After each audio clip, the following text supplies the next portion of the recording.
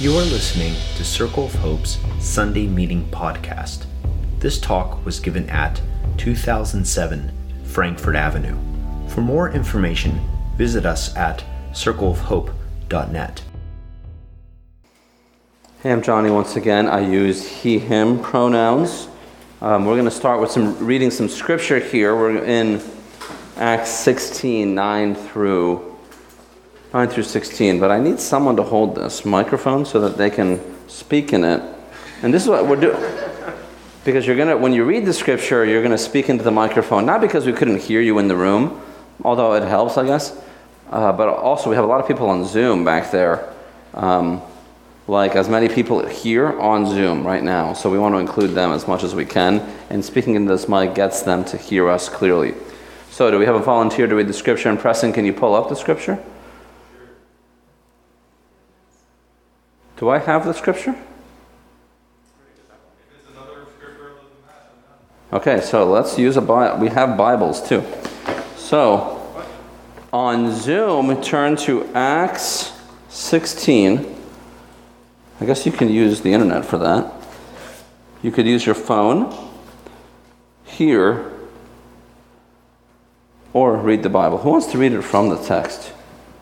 Anybody? NRSV would be, it doesn't matter though. Yeah? So you're going to go from verse 9 here and go to 16. So it's a little like, the editors of the NRSV have them in different headings, but whoever compiles the lectionary ignores those. Okay. So during the night, Paul had a vision. There stood a man of Macedonia, pleading with him and saying, "Come over to Macedonia and help us." When he had seen the vision, we immediately tried to cross over to Macedonia, being convinced that God had called us to proclaim the good news to them.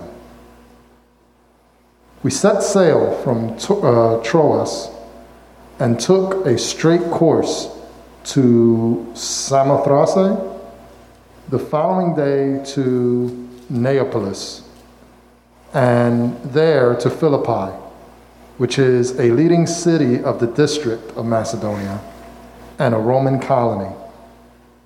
We remained in the city for some days.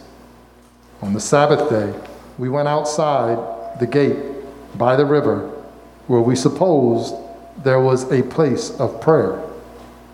And we sat down and we spoke to a woman who had gathered there. A certain woman named Lydia, a worshiper of God, was listening to us. She was from the city of Thyatira, and a dealer in the purple cloth. The Lord opened her heart to listen eagerly to what was said by Paul. When she and her husband were baptized, she urged us, saying, "If you have judged me to be faithful to the Lord, come and stay at my home." And she prevailed upon us. That's good there, Julius, actually. Thanks for that. Oh, good. Let's pray before we keep going. Lord, let the words of my mouth and the meditation of all of our hearts be acceptable to you. O Lord, my rock and my redeemer. Amen.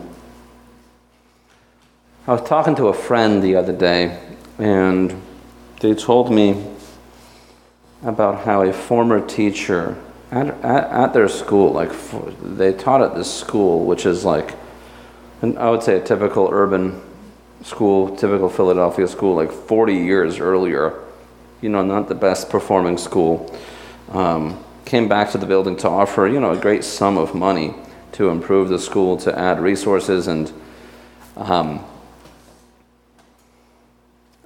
an individual who would be in the school at times to help. And this person has a public passion for public urban education because of his own experience with it, and evidently has enough money to share it. And in her interaction with him, he noted to her that she was doing the most important work in his mind, really important stuff. And I agree with him, and I value the public resource of schools and what they offer us. So I think we're in a great debt to our public educators. I want to pay attention to the individual that shared the money, though. It reminded me that people with a lot of power, and in this case money, have an opportunity to distribute or divest their power and benefit everybody. That's what they can do with what they've been given. And that different way of understanding our resources can really turn the world upside down. So instead of trying to save themselves, they contribute further to the body, to the community. And I think that that's an example of what God is calling us to do as individuals with the power we have, with the influence we have. The Gospels in the New Testament and the Bible in general are full of stories and parables and lessons about giving away our excess, living simply, divesting from power and wealth. In the Old Testament, for example, Israel is consistently punished, in fact, for allying with God's enemies for military and political and economic power. Our faith is one for the lowly. There's not a friend like the lowly Jesus, we were singing.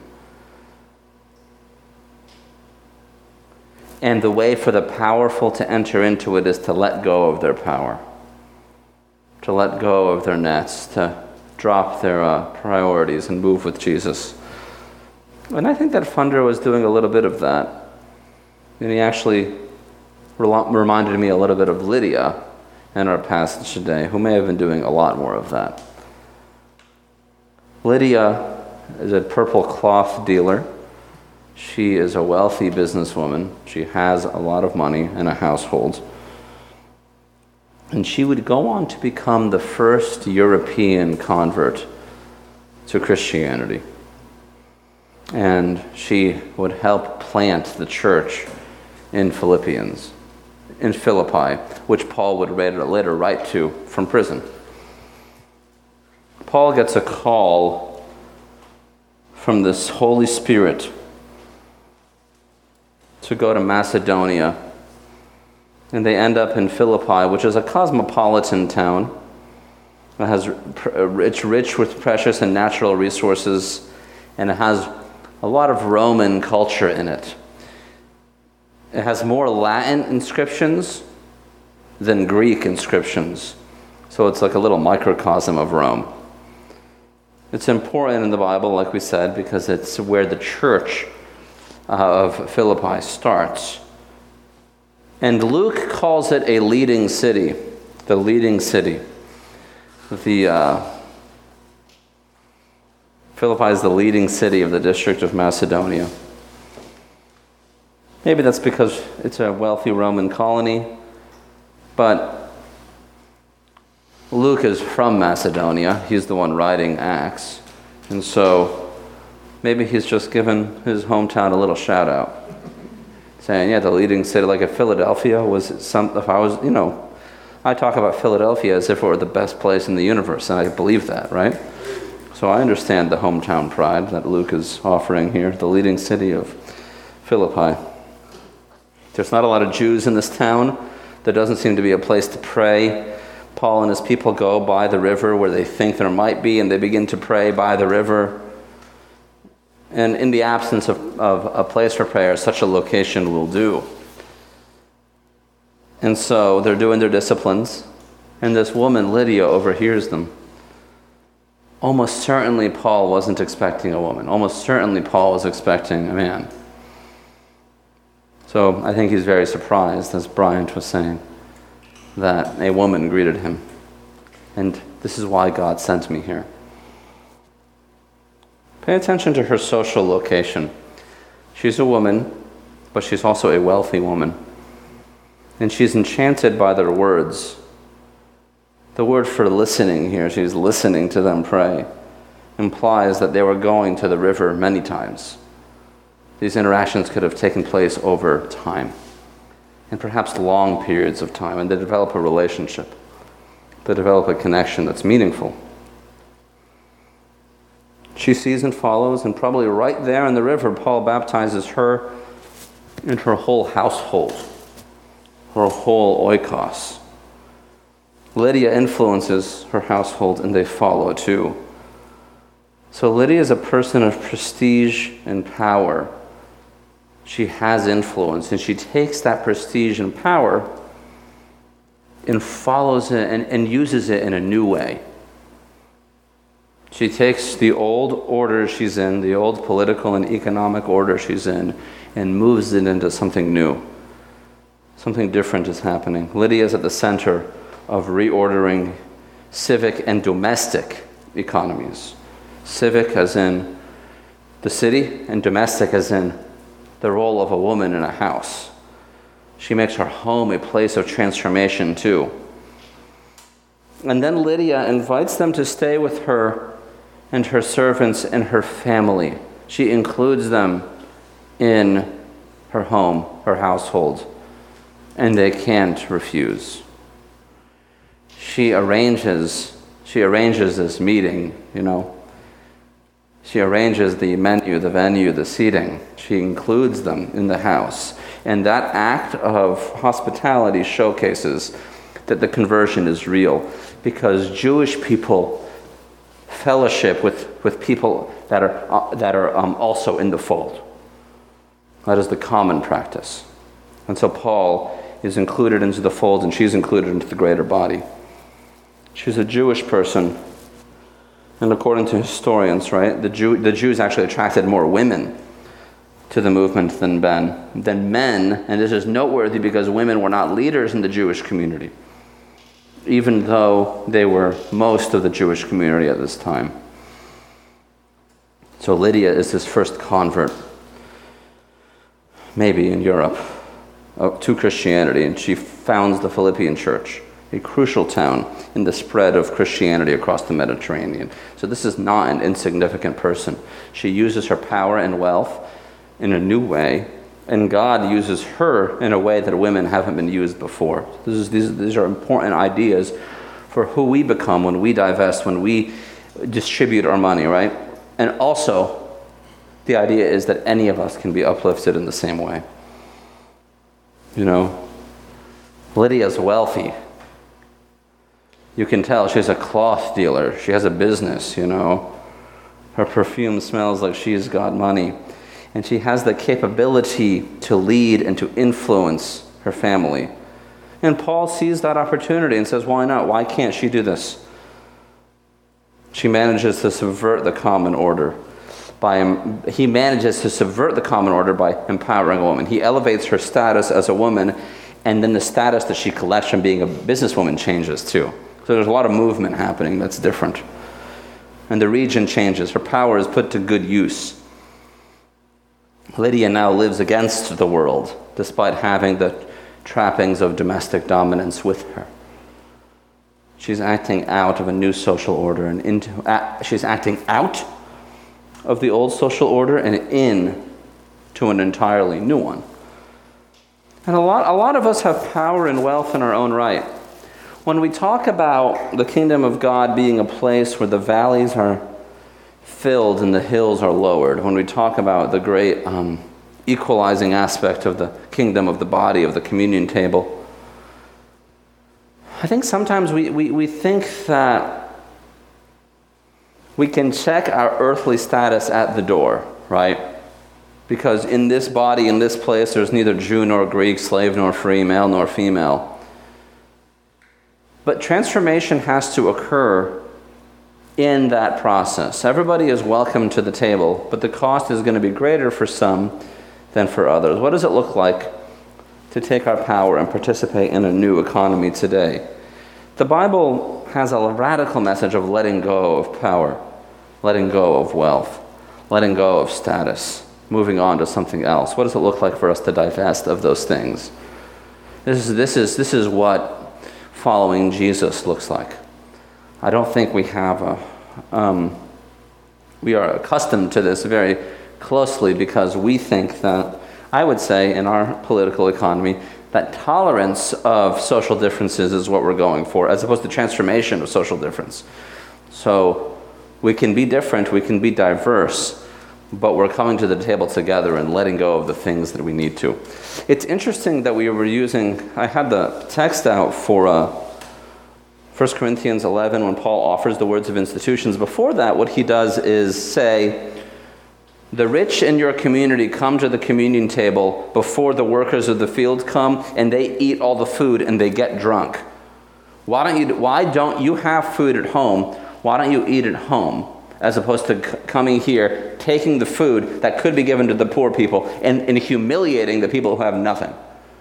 Right? So this table and this church and our whole tradition is about equalizing it.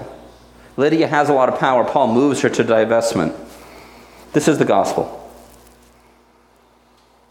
The calling is hard, though. It's so hard that when Jesus calls his disciples to do that, they wonder who can enter the kingdom of God at all.